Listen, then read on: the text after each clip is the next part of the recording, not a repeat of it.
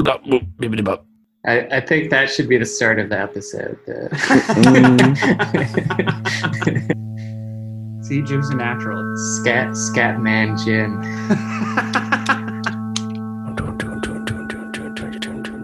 Anyways, welcome to everyone back to Pen Pals podcast, a Neon Gen explosion experience. My name's Alex. I'm Ben, and we're here with a special guest, Jim. Hello, I'm Jim. The sultry sounds of, where are you? Massachusetts, Vermont, New Hampshire, right? I'm in New Hampshire. So, have you been in New York? Is this like a COVID move, or? This is a COVID-related move. My daughter was due to be born in early May, and when we chose to come up here, at that time, the New York hospital use peak was forecast for the same week that Sylvia was due. So we chose to avoid the risk of exposing Liz and Sylvia at the hospital. Smart choice, and go to a different hospital system that wasn't going to be, or you wouldn't be taking up their resources that could be going to COVID patients too, right? Exactly, yeah. So we figured that if we could safely leave and take the stress of another delivery off New York and avoid a peak in another place, like get there before the peak in New Hampshire. And it actually worked out. We were after the peak in New York City, and we were before the peak in Plymouth, New Hampshire. Yeah, we won the lottery. How is that house treating you? Is your son going crazy, or is he super happy because he just has you and mom around all the time? My son is not going crazy. Mm-hmm. I'm going crazy. Yeah? I'm losing my mind. Yeah. It's not the worst experience because my son is having the time of his life, and we do the same exact thing every day. He wakes up between 6:30 and 7. We have breakfast, which for him is usually at least 2 bananas. We play outside on a balance bike for hours. Then we come in, we have lunch, he falls asleep. He insists on falling asleep on top of me. So part of nap time for me is like wiggling out from under him. And sometimes he'll wake up and be like, no. You're not going anywhere. So how old is he? He's 2 and a bit. He turned 2 in May. And the baby girl is almost 3 months. And her name is, remind me, Sylvia? Sylvia. Beautiful name. Very cool. So overall, other than being at your son's beck and call, you've been at least had a relatively calm, or at least an activities time with COVID. Yeah, it's all really chill. We're on a lake, which is kind of the best. Like out my window here right now, it's all trees and sunshine and waves. It's like the picture of relaxation. Good place to lose your mind. It's kind of great. Have you had any time for any creative projects while you're up there? I started writing some new musical material. I've just started sketching in the production phase, but I only get maybe 15 minutes at a time, tops. So when you say sketching, that's like a phase of making music? Mm-hmm. So I've got the idea in the old brain pan, and I'm not worried about the mixing or the producing, getting the sounds right. It's like just put the notes in the computer. Mm-hmm. Don't worry about fine-tuning the performance. Don't record a MIDI performance. Just like click on FL Studio until the notes are in. That's pretty repetitive and pretty mindless. So I have 3 of 17 planned tracks in that stage, and 0 in any further stage. But do you have 14 more in the brain pan? Yeah, I have the whole album in the brain pan. It's been in the brain pan for multiple years. I had grad school and no time to make music, and then I had kids and no time to make music. You always have been a planner. I'm a planner. Mm-hmm. Plans are fun to make, and then stuff is hard to make. Yeah, that's true. All right. What's the Peapod update? Harvested some beets, carrots, which are tiny but totally edible, and the early girl, like the actual big size tomato. The first of those should be ready to harvest maybe by next week. I don't know. But super excited about the beets. Learned that beets are okay, but beet greens are awesome because they don't taste as strongly of that beet taste, and they're just like spinach or lettuce. It's fantastic. How about the PP Pals podcast pod update? Slow progress and a potential roadblock, which is that the city government is like telling people that they're legally not allowed to talk to me, which I don't think is true. What's that? So they say that there's still like a gag order in place on this case that looking into, but I think that they're just like mistaken or they're being sketchy and trying to like interfere with stuff.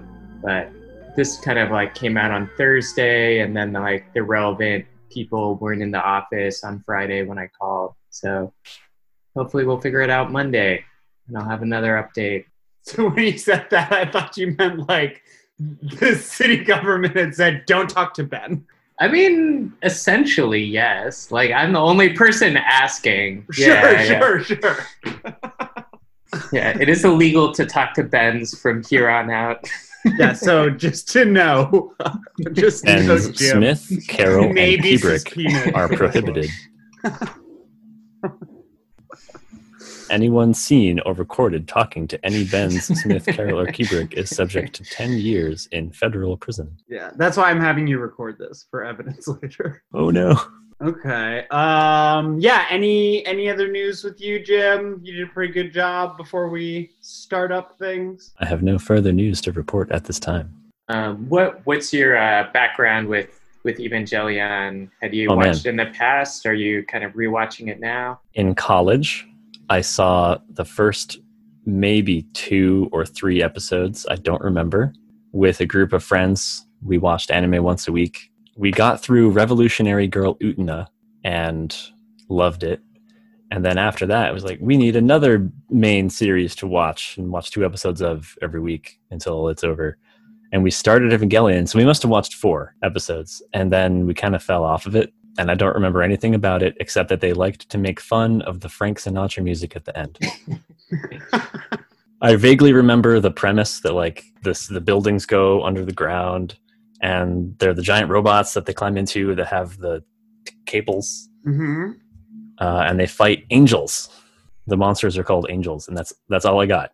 I remember the main character is sad. So you're gonna go into this episode kind of cold and watch it in a vacuum and completely cold, completely blind. All right, this is exciting. I purposely chose not to watch the first 2 episodes. I was like, it might be more entertaining if I have literally no idea what's happening. Sweet. I'm glad you made that decision. I've been hoping someone would make that decision. Like, I don't know anything. I don't know anything. Yeah, this will be an interesting episode to do that with because there are some group dynamics going on. Go ahead. One more thing I remember about Evangelion is that the theme song is a banger. Yeah, it's pretty awesome. It was all over the internet when I was a kid, and I had no idea what it was for a long time. So I know and love the theme song, even though I never really saw the anime.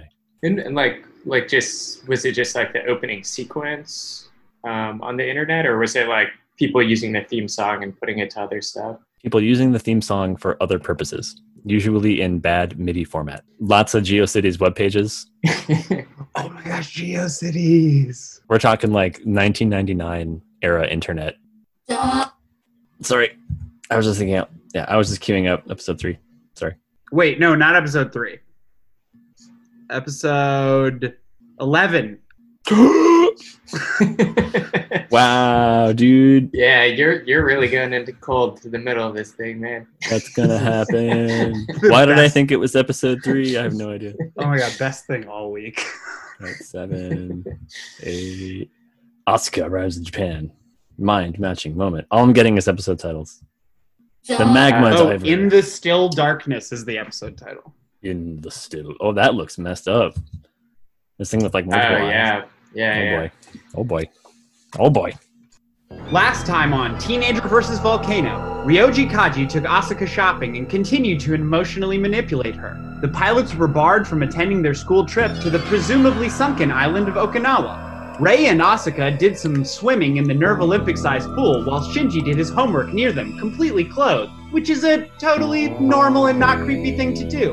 A research station found another angel developing inside a volcano, so Misato complied with Asuka's wishes to finally go on the offensive. Donning a sumo suit and piloting the O2 outfitted with a similarly corpulent diving suit, Asuka descended into the volcano to vanquish the wacky-armed Sandalphon. Relaxing after the victory, Shinji received a postal package containing the prodigal penguin Pen Pen, while Misato bonded with Asuka in a less than wholesome fashion. Will the pilots become a team? Will they ever get a normal day for some normal teenagers? Let's find out. All right. Tokyo 3 loses power just as another angel is detected. The EVA pilots must enter the base from the surface while Nerve preps the units manually. In the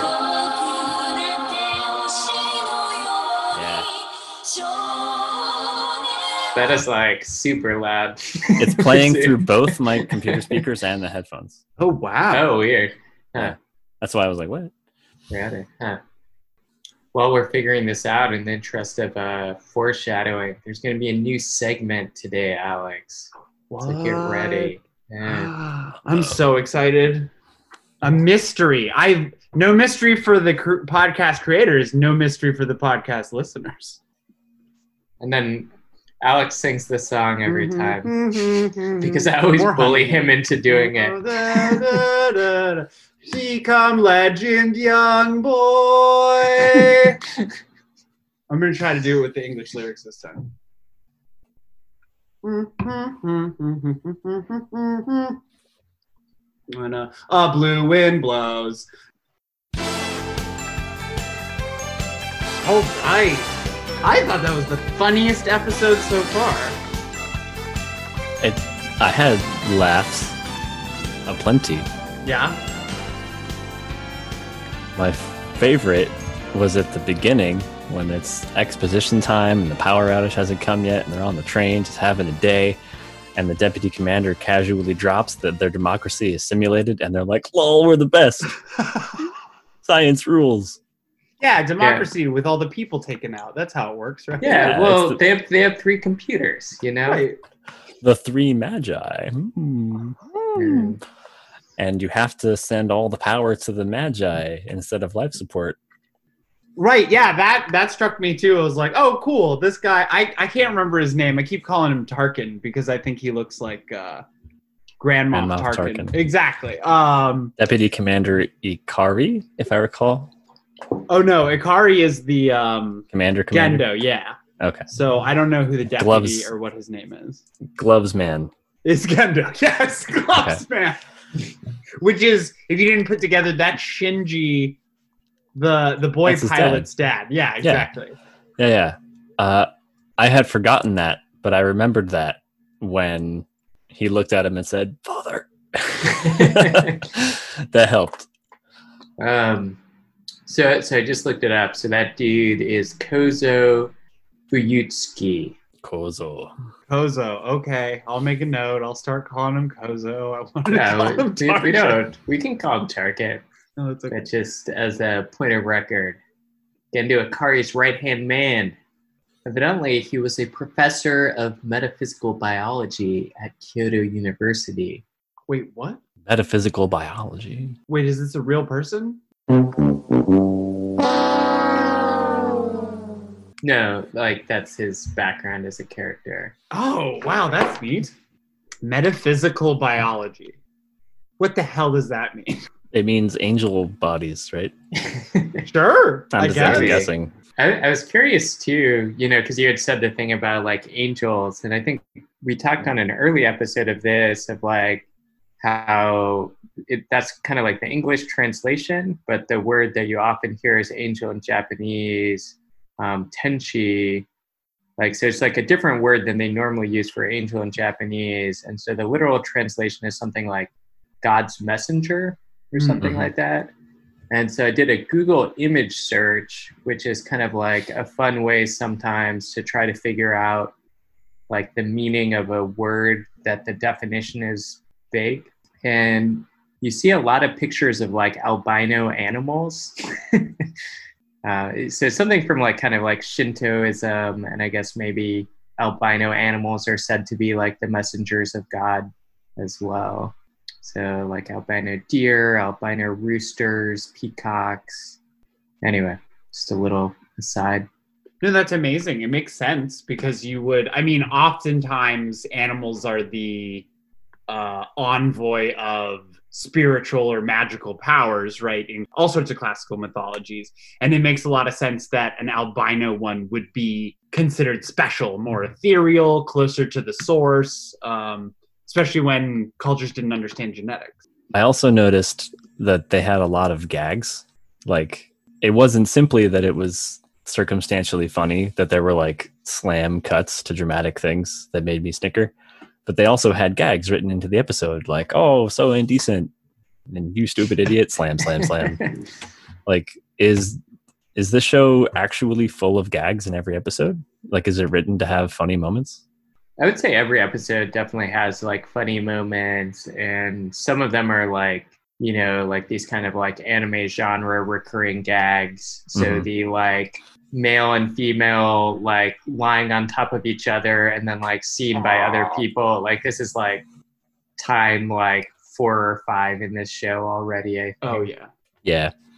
So I'm curious. I want to give you guys a test. So out of the shows Pokemon, Sailor Moon, Dragon Ball Z, and Neon Genesis Evangelion, I guess, like, can you put them in order of when they came out?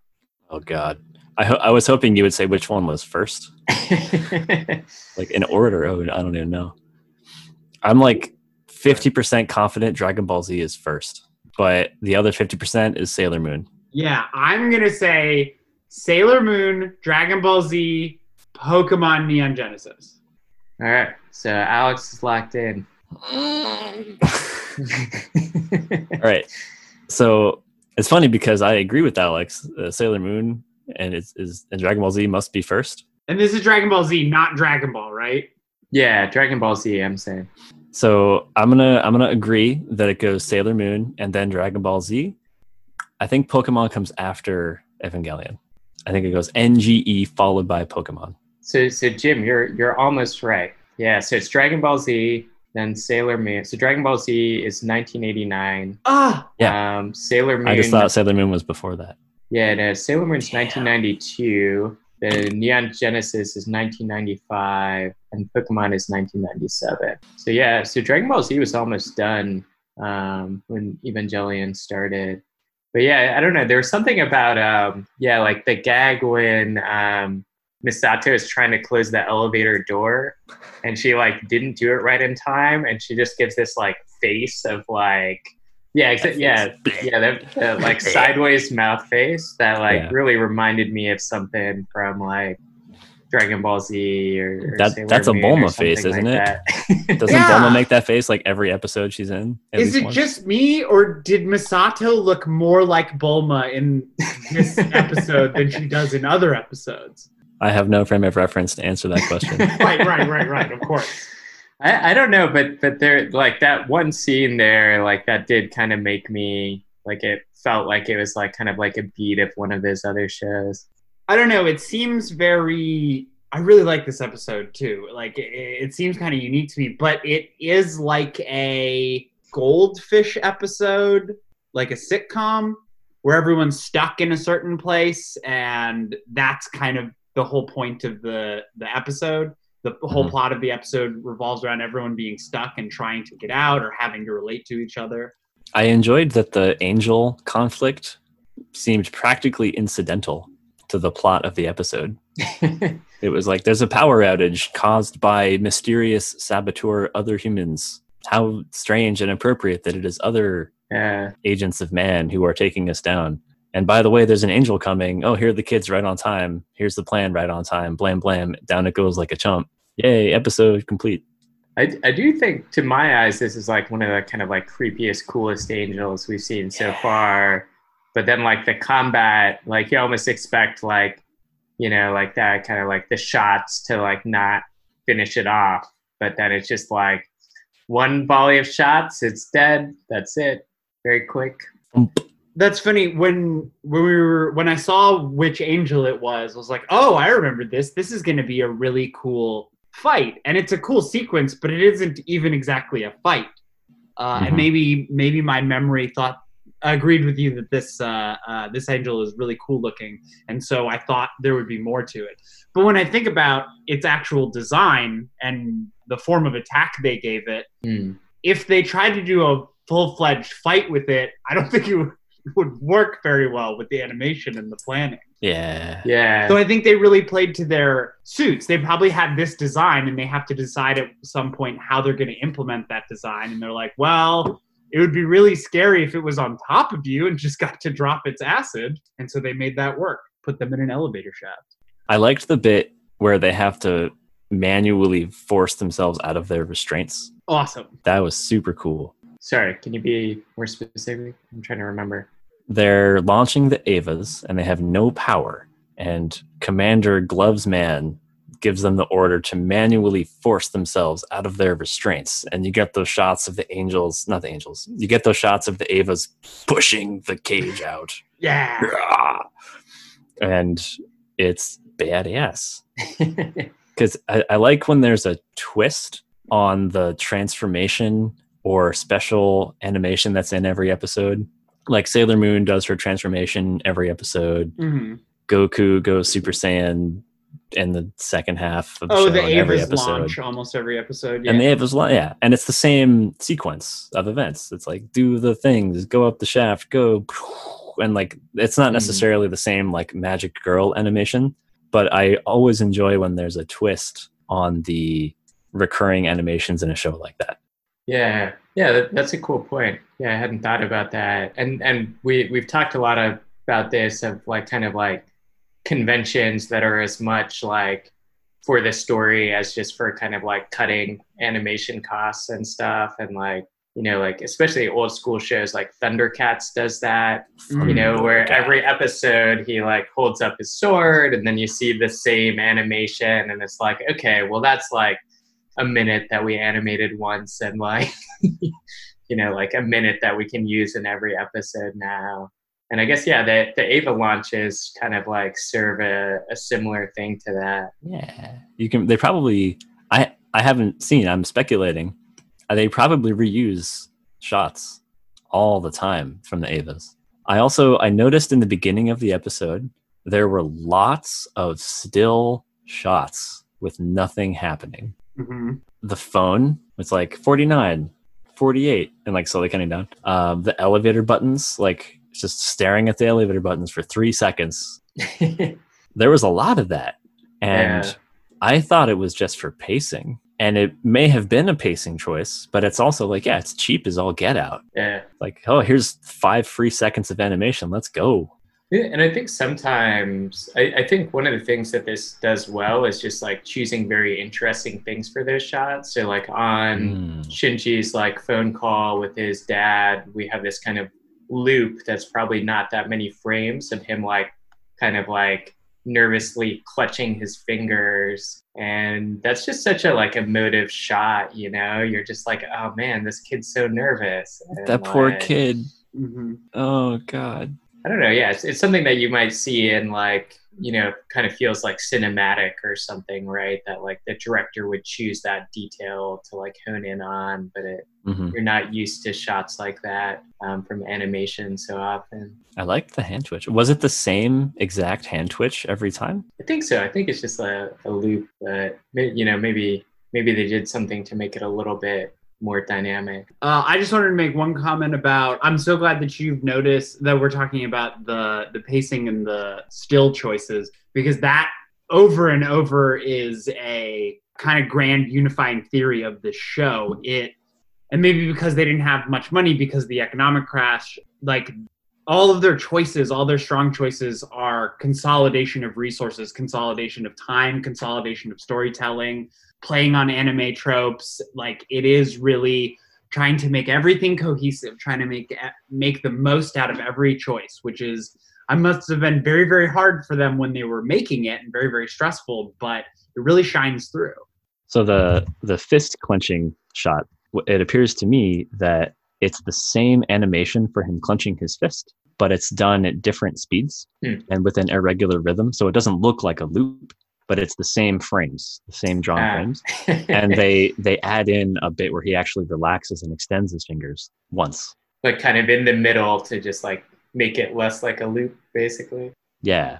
So it's probably like 10 different frames estimating for that entire like 10-second shot. That's so awesome. 1 per second. That's pretty good.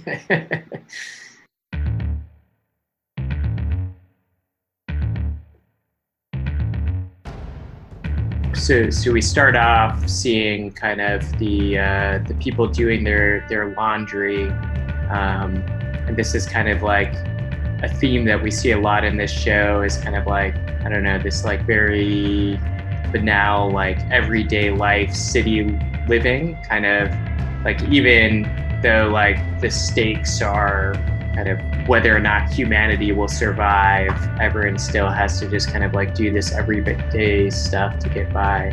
You're living through the apocalypse. The government has the budget to maintain 3 giant killer robots to fight off the enemies that fall out of the sky or crawl out of the ocean to murder you. And you have to pay for laundry. Yep.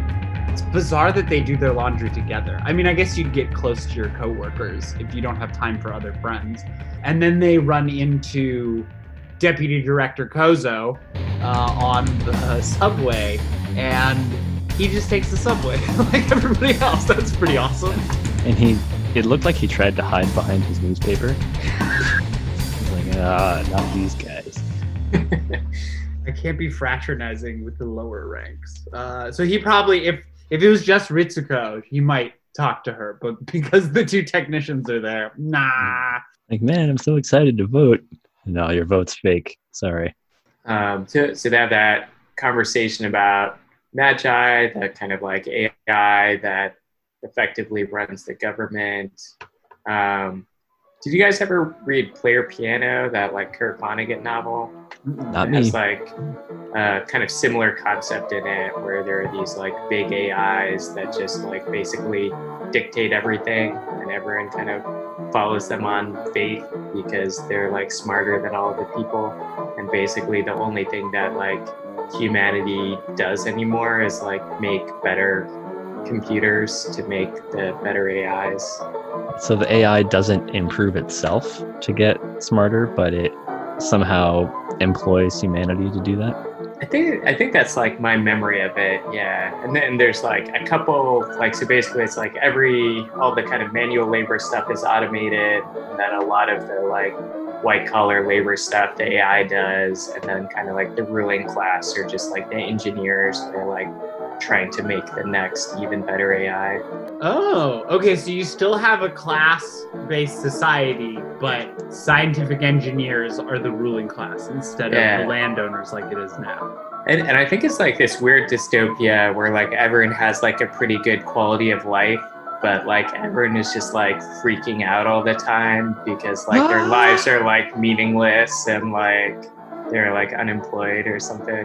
Yeah, because they don't get to be, your needs are met, but you don't get to, well, I'm sorry, your material needs are met, but none of your experiential needs are met, right? Like you don't get to be a real human. You don't get to struggle. You don't get to make meaningful connections that are unique to you. You don't get to starve to death in the winter when your pies go bad.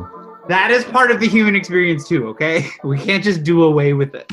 Then we see Ritsuko running tests on Unit 00.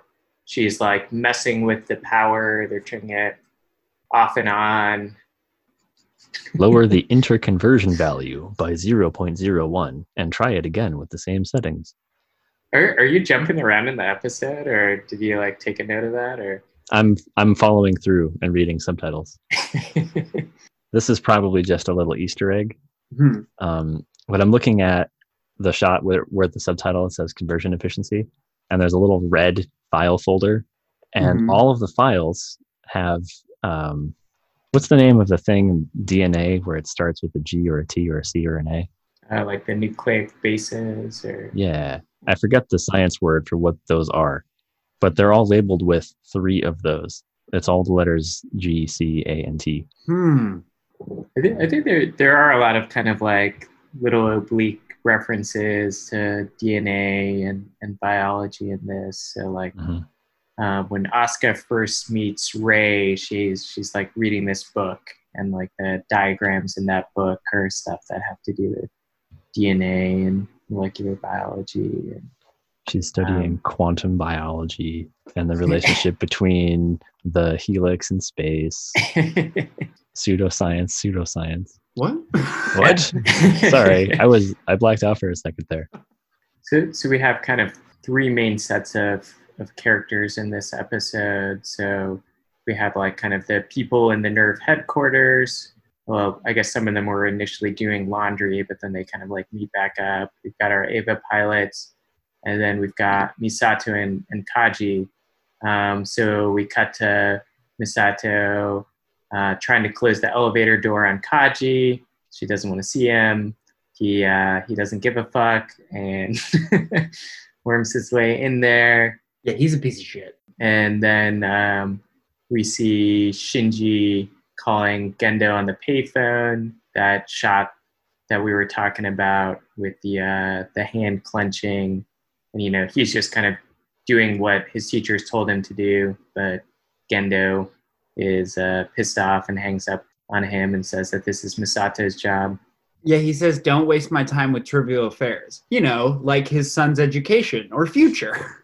So the power goes out at NERV.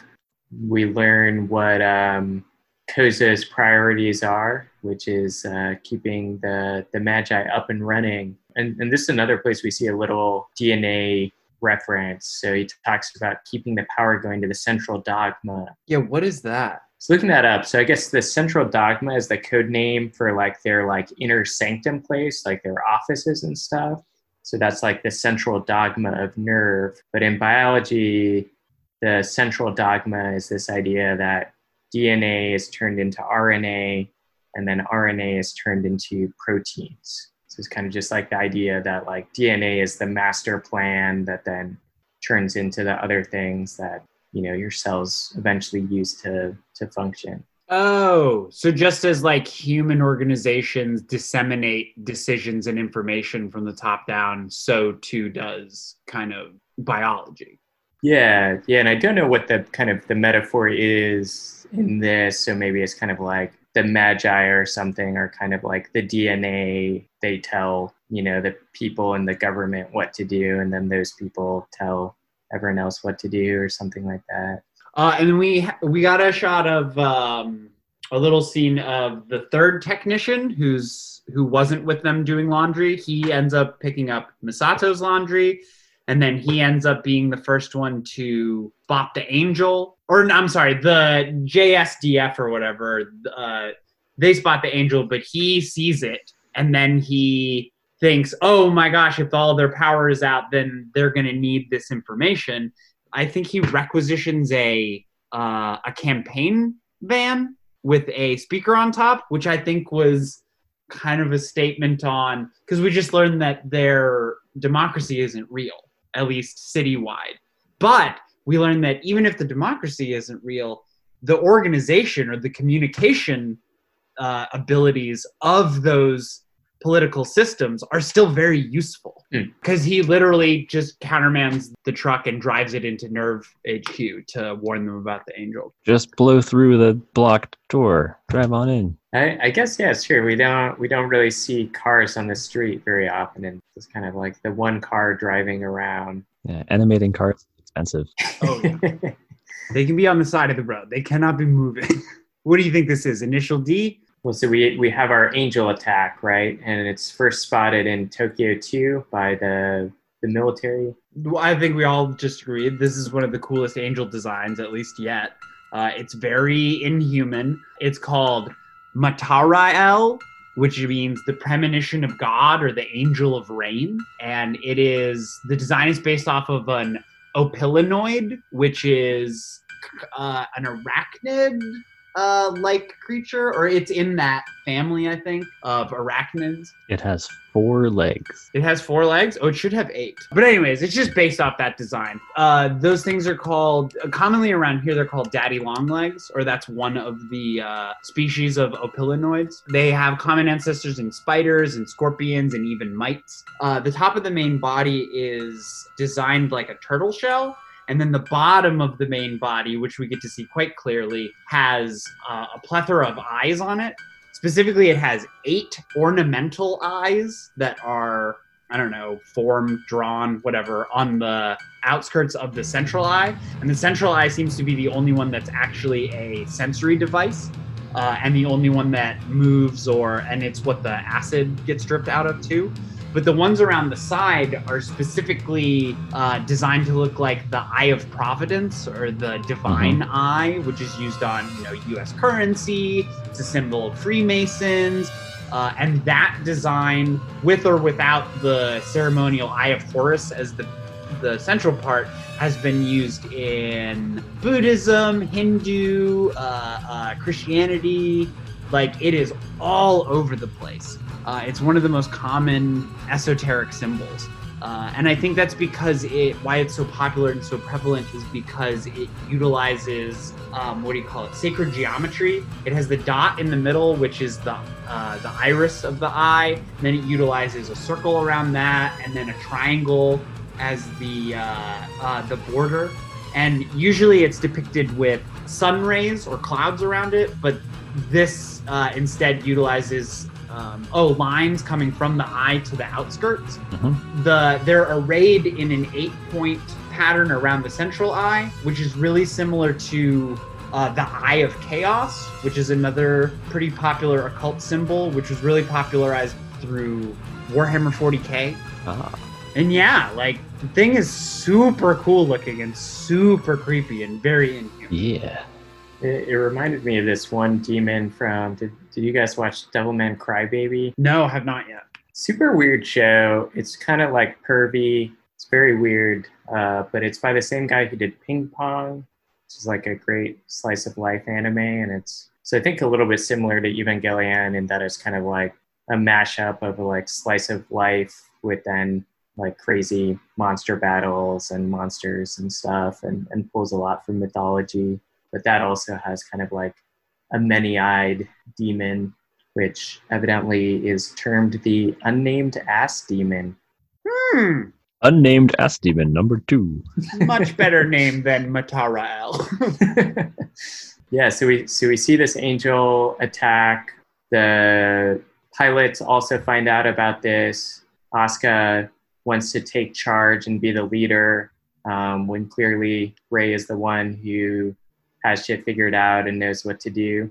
Shinji and Rey kind of go along with it nonetheless. Yeah, whereas we find out that the democracy of the city is fake, we also get a lesson in pretty good implementation of democracy. We see that it fails when the person who has, quote, leadership skills, but doesn't understand the situation is leading. And we see that it succeeds when the person who actually has the information, Rey, is calling the shots or leading them.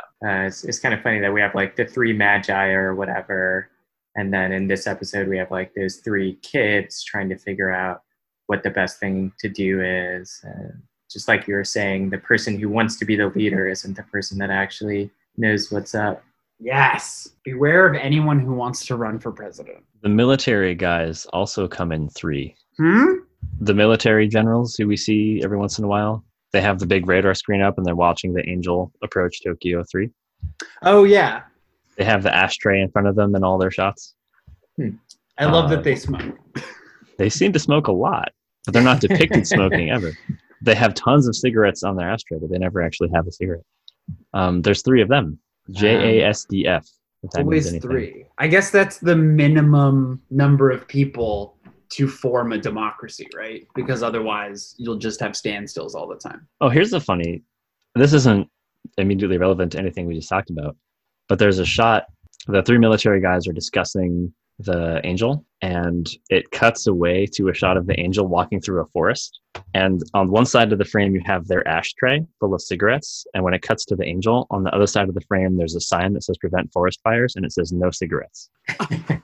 That's awesome. I don't know if that's part of larger symbolism about the military in the show and like anti-environmental impact or anything. But Well, I think there's a subtle global warming message in this episode. Pretty soon we see that it's very hot in the central dogma, and I think Ritsuko and the female technician are remarking on it.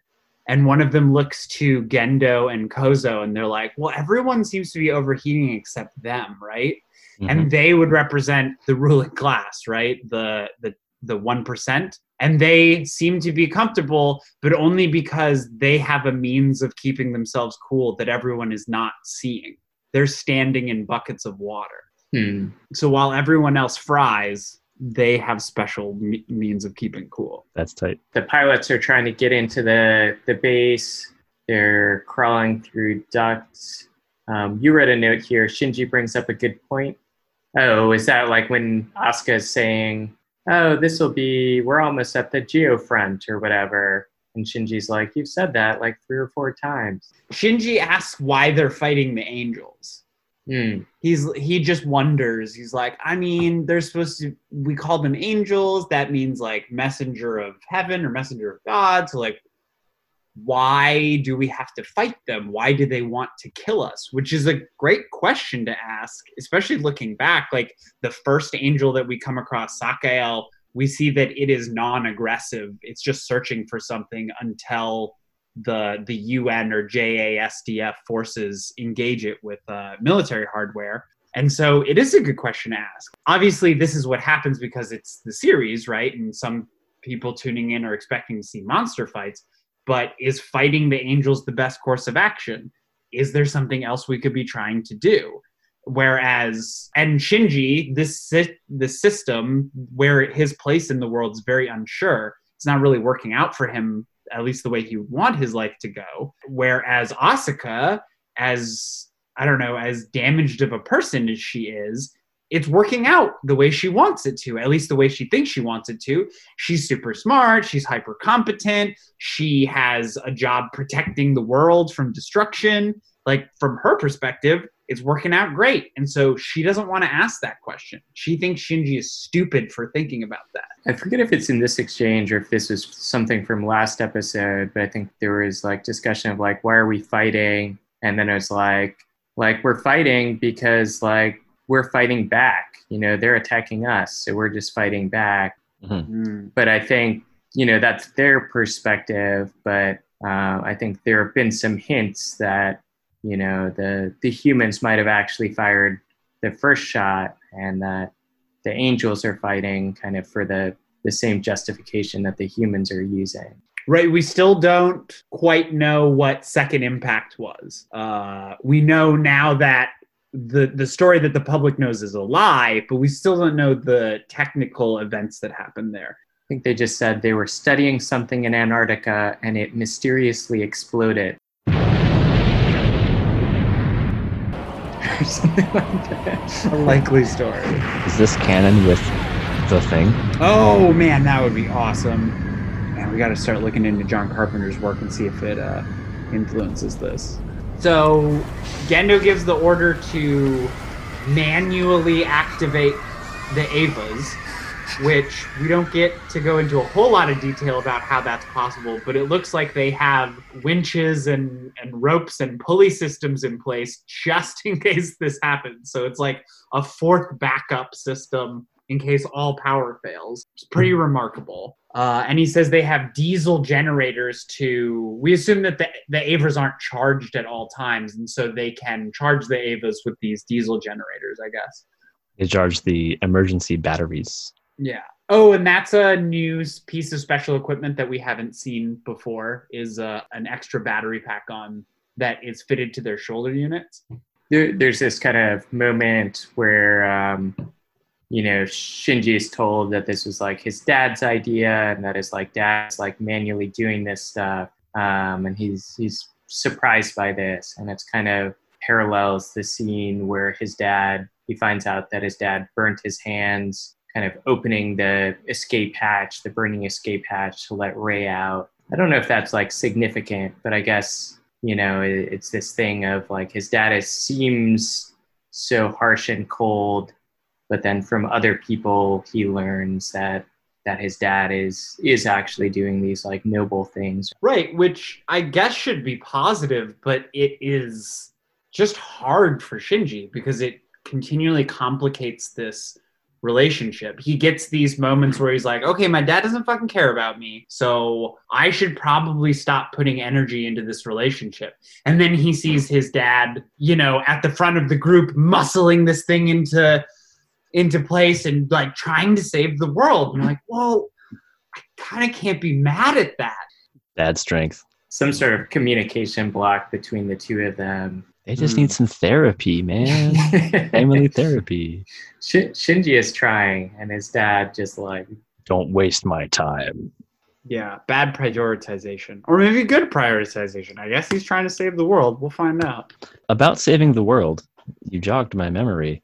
This angel is seen walking through town without attacking anything. Right. It goes directly to the Eva ejection tunnel and starts dropping acid on it. That's awesome. So we've gotten like hints at this before that the angels are not there to fight the Evas and the angels are not there to cause random havoc throughout the city. They are drawn to something specific, right? Some other MacGuffin, I assume. I wanted to ask your expertise as a fairly accomplished acrobat.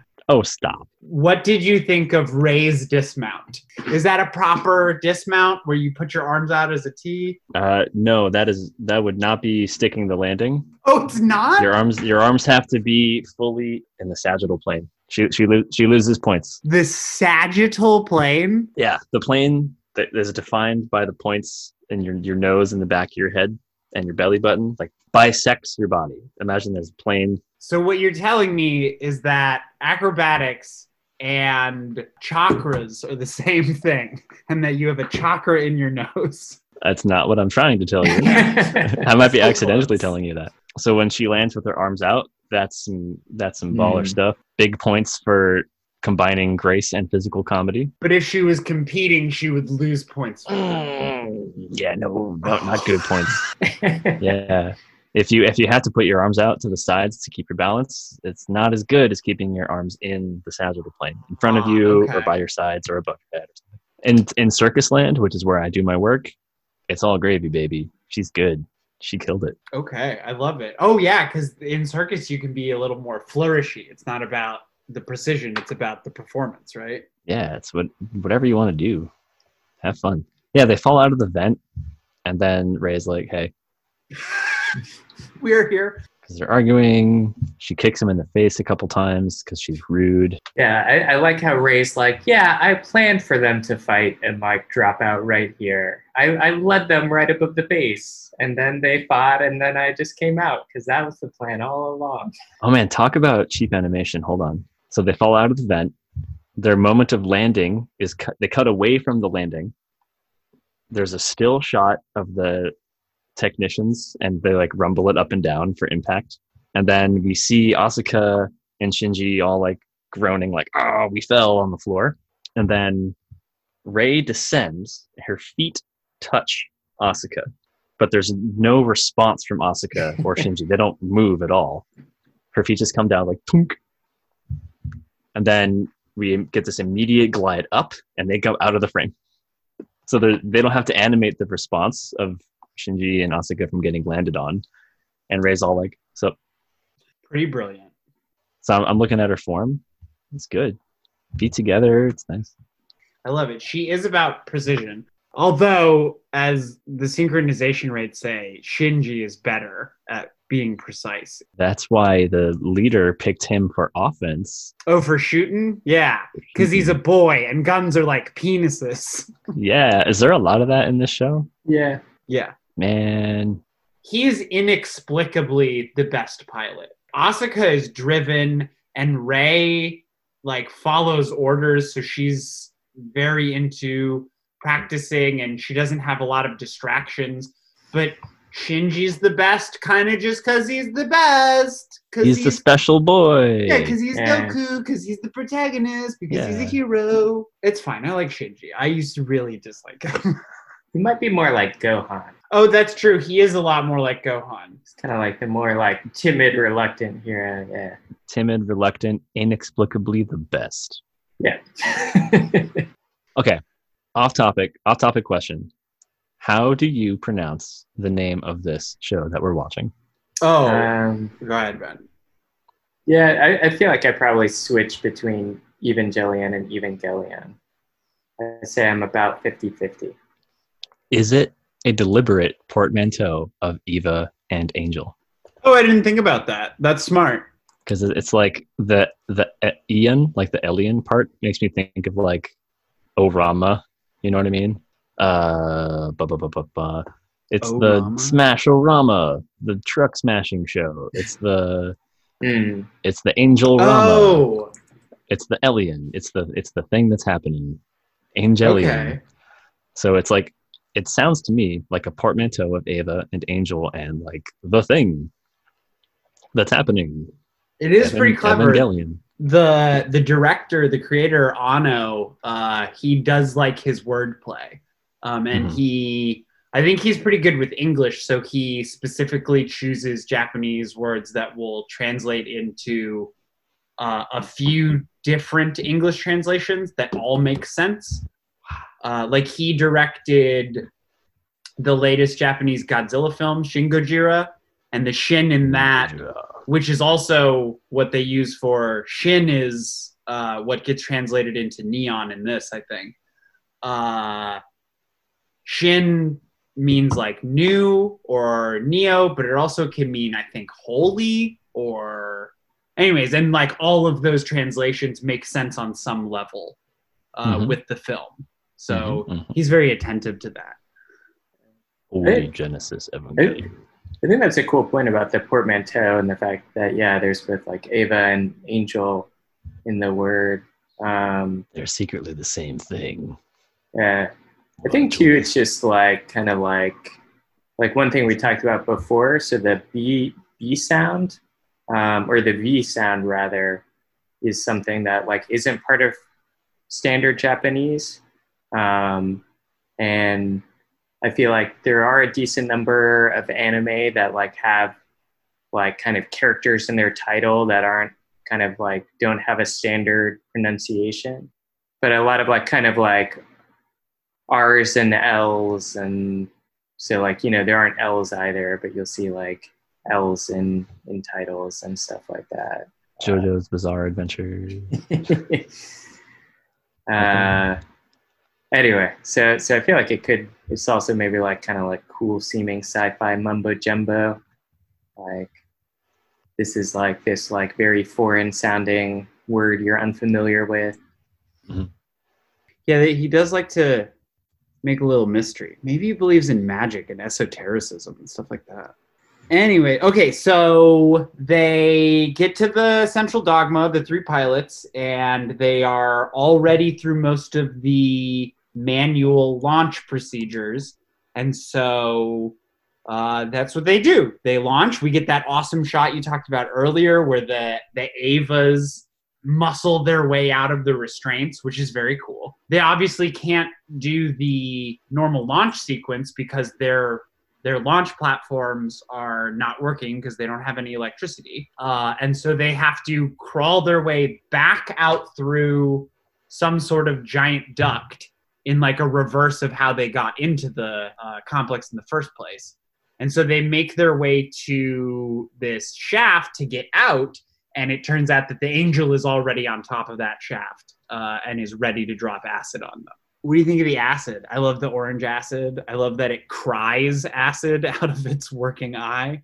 That's like a strong image of like tears of blood or tears of something other than regular salt water is always a very interesting image. The shot of the Angel crouched over the thing is really creepy. You see it's got the 4 legs going out and it's got 8 eyes, decorative eyes just poking.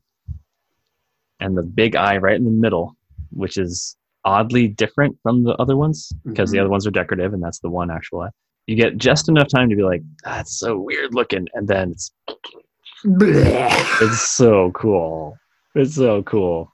And I guess despite her earlier leadership failures, Asuka comes up with a pretty good plan. One where kind of rather than taking the leading role, maybe she doesn't take the leading role, but in some ways takes the most heroic role, which is kind of sacrificing herself and taking the pain of this acid to give time for kind of Shinji to set up and take a shot at this thing. So yeah, and it is a good plan. You're right. It's pretty cool. We also see that Rei in Unit 00, it has like boosters in its shoulders, which I don't know if we've seen that before, and I doubt we'll ever see it again. It has jump jets to stop from sliding down so hard. Super awesome. I think this is also the first time that 00 gets launched with its new blue armor as opposed to the old orange armor. Another interesting thing about the Angel being not destructive, you get this long sequence of it just taking bullets to the eye. You get a couple of seconds where it doesn't respond at all, and then it just kind of goes, just falls down. And even in dying, it doesn't, like its legs are like over buildings and stuff, and even as it falls down, it doesn't hurt anything. It doesn't touch any buildings. I was thinking back to that thing you said about the armor being a different color, and maybe that's the jump jets too. Maybe that's like the new tech that they installed on this thing. Oh, that makes sense, because they would have refitted a lot of stuff after it. Most of its external armor got melted by the particle beam of Ramael. What did I miss? Oh, yeah. Oh, yeah. It's a cool show.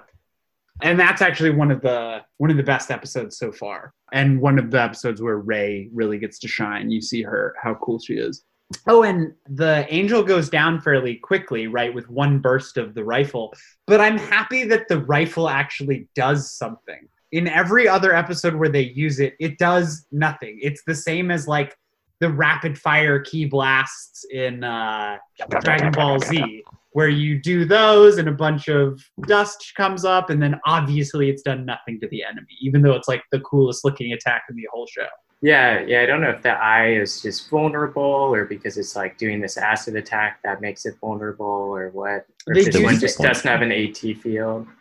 Oh, they do say that Asuka being up close is what neutralizes the AT field. Huh. Which that's a little irregular too, but it seems that when an Eva gets close to an Angel, it neutralizes their AT field. So then they defeat the Angel, the power, I guess, quickly gets restored somehow. And, the elevator starts up again while Misato is trying to escape out through a hatch, falls on top of Ryoji. Door opens to Ritsuko and others. So disgraceful. What have they been doing in this elevator? Which, unfair to Misato. She's been trying not to entertain Ryoji's advances. Slam cut to later that night. I had no idea the stars were this pretty without electricity. So awesome. Like I know it's just a still shot of looking over the city at night, which I think is beautiful, but just these little moments. Like we talked about earlier, this marries the slice of life with the action quite proficiently in that just this little scene of them getting to be teenagers sitting on a hillside, talking about life, talking about philosophy, things that they don't understand. It makes that danger meaningful. I couldn't find if it was from something, but Rei says, man fears the darkness, and so he scrapes away at the edges of it with fire. Yeah. Shinji wonders if that's what makes humanity special. Oh, if what makes humanity special? Fire. Using fire to carve out light from the darkness. Maybe that's why the angels are attacking us. Because we rage at our constraints. Oh, I think this is the first next time on that they don't say come back next time for lots more fan service. So that's cool. Maybe we're moving away from that. Maybe there will be less fan service. There wasn't much in this episode. This is a not much fan service episode. Yeah, you should have seen the last one, man. Oh, yeah. Yeah, and they're 14. So Oh, there's that too. Oh God. The lab techs are adults, I hope. Yeah. Correct. Yeah. Okay. But speaking of fan service, that brings us to our new segment.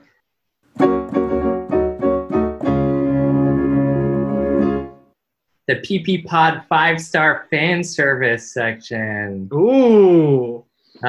Which is we have some reviews on iTunes now. One came in, the title is Pen Squad. Randomly found this podcast searching for Joe Rogan one day. Well, he says Joe Rohan. So it worked. But Joe Rohan is alternate universe Joe Rogan in Middle Earth. Says delightful surprise, a hidden treasure. And I kind of wondered, I was like, I think this is Donnie, because like, you know, Donnie had been listening to stuff and, you know, I was like, I don't know. I don't buy that someone randomly found this. I'm pretty sure this is just Donnie being a goof. We see you, Donnie. We got another review. You don't remember me, but I remember you, Donnie. I hope he listens to that. So we have another new review, a good blend of analysis and fun. I heard a lot of anime podcasts and watched a lot of anime YouTube channels. Most of them have very little insight and very heavy trash talk. Alex and Ben highlight the artistry and meaning of each episode of NGE. There are other analysis shows I respect, but they tend to be pretty dry. A and B have in-depth discussions, but also have fun along the way. That's a very sweet review. Pretty high praise. Well done, Phyllis. Yeah, so we're a little behind on recording these, about a month behind. But if you leave us a 5-star review, you'll hear it on here. So, Okay, cool. But no 4-star reviews. We will not cover this. No, this is the 5-star fan service segment. It keys into our wanting people to send us anything. Oh, we did get spam last time. That was cool. We're looking for. Why don't we run through that now? So, how do people contact us, Ben? It is at penpenpalspod@gmail.com or penpenpalspod on Twitter. And but you know, subscribing to the show and leaving a 5-star review is a good way to get our attention. Jim, before I forget, do you have anything you want to plug? Is there anywhere that people can find your music or maybe view any of your circus performances? 1 second pause for editing purposes. You can find my tunes at soundcloud.com/Xenotolerance. That's XENO tolerance. Despite what it sounds like, it's actually a medical term for tolerating implants from another person. I wrote it as a username in like 2002, but it turns out it's a medical term. I didn't know that when I picked it. Well, see, you're just like Hideaki Anno. All of your naming conventions, they have multiple meanings that all make sense. Pretty cool.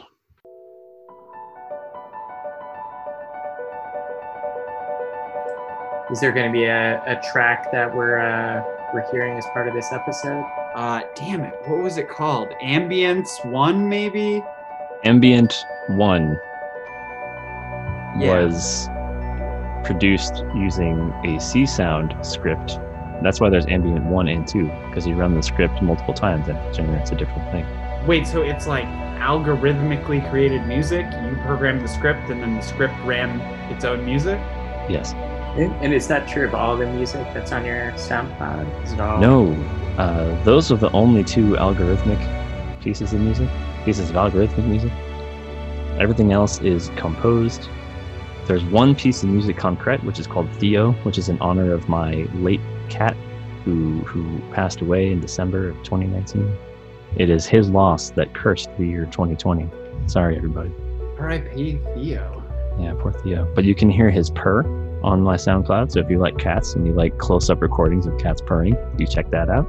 I love it. Did you have any other final thoughts about this episode? Final thoughts about the experience? Final thoughts about the show after essentially viewing it for the first time? The show's pretty cool. The animation is really efficient. By that I mean it is obviously done on the cheap, and they spend their time and energy really well because there are some really, really amazing shots. The moment where Asuka opens the hatch and the angel pops down, it's so awesome. And it's one of the only moments in the whole episode where there's more than one thing happening on frame at a time. Like Asuka is moving and closing the hatch, and the angel's moving in the background. And it's like, oh, there's movement in opposite directions in multiple planes at the same time. It's really striking and really cool. Yeah, I'd be curious. I wonder if they kind of had like this standard budget for like animes, but then they just like prioritized it. They're like, we're gonna spend like 2/3 of our budget on these like fight scenes that like occur for like, you know, only 1/8 of like the runtime of this show, and then kind of had to scrimp and save on everything else, because there are these like fight scenes where they pull out all the stops or whatever.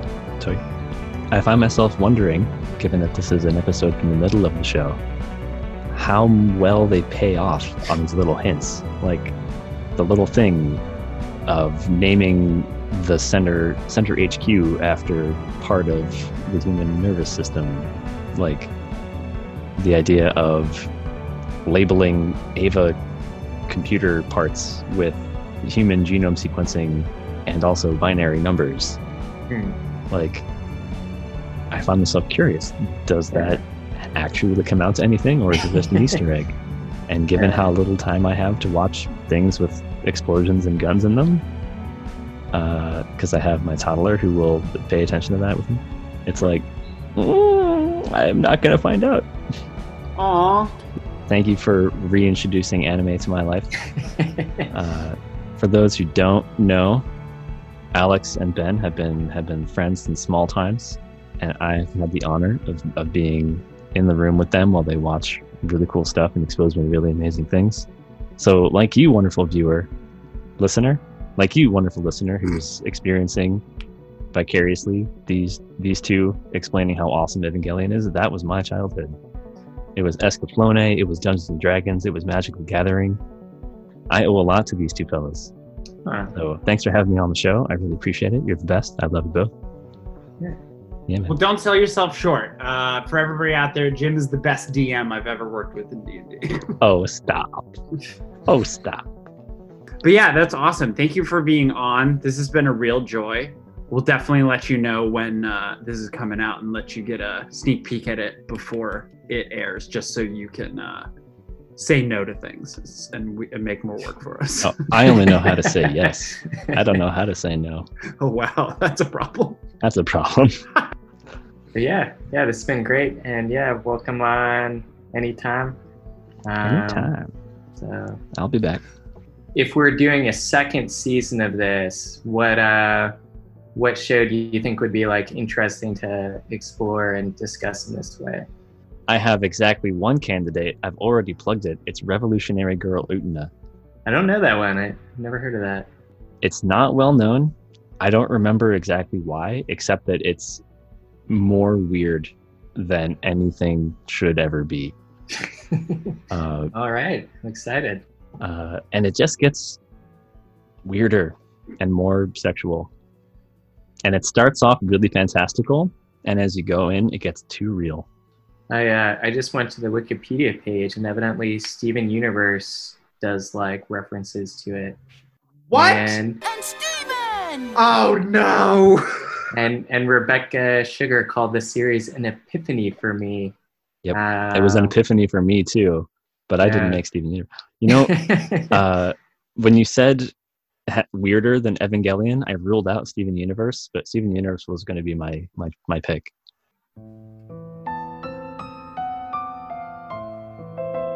Can we do that sign off, or did anybody have any other thoughts? Sorry, I don't mean to cut everybody off. No, let's sign off. Thanks for being with us this week. This has been Alex and Ben and Jim and my name's Jim. Yeah, sorry. This has been Pen Pals Pod.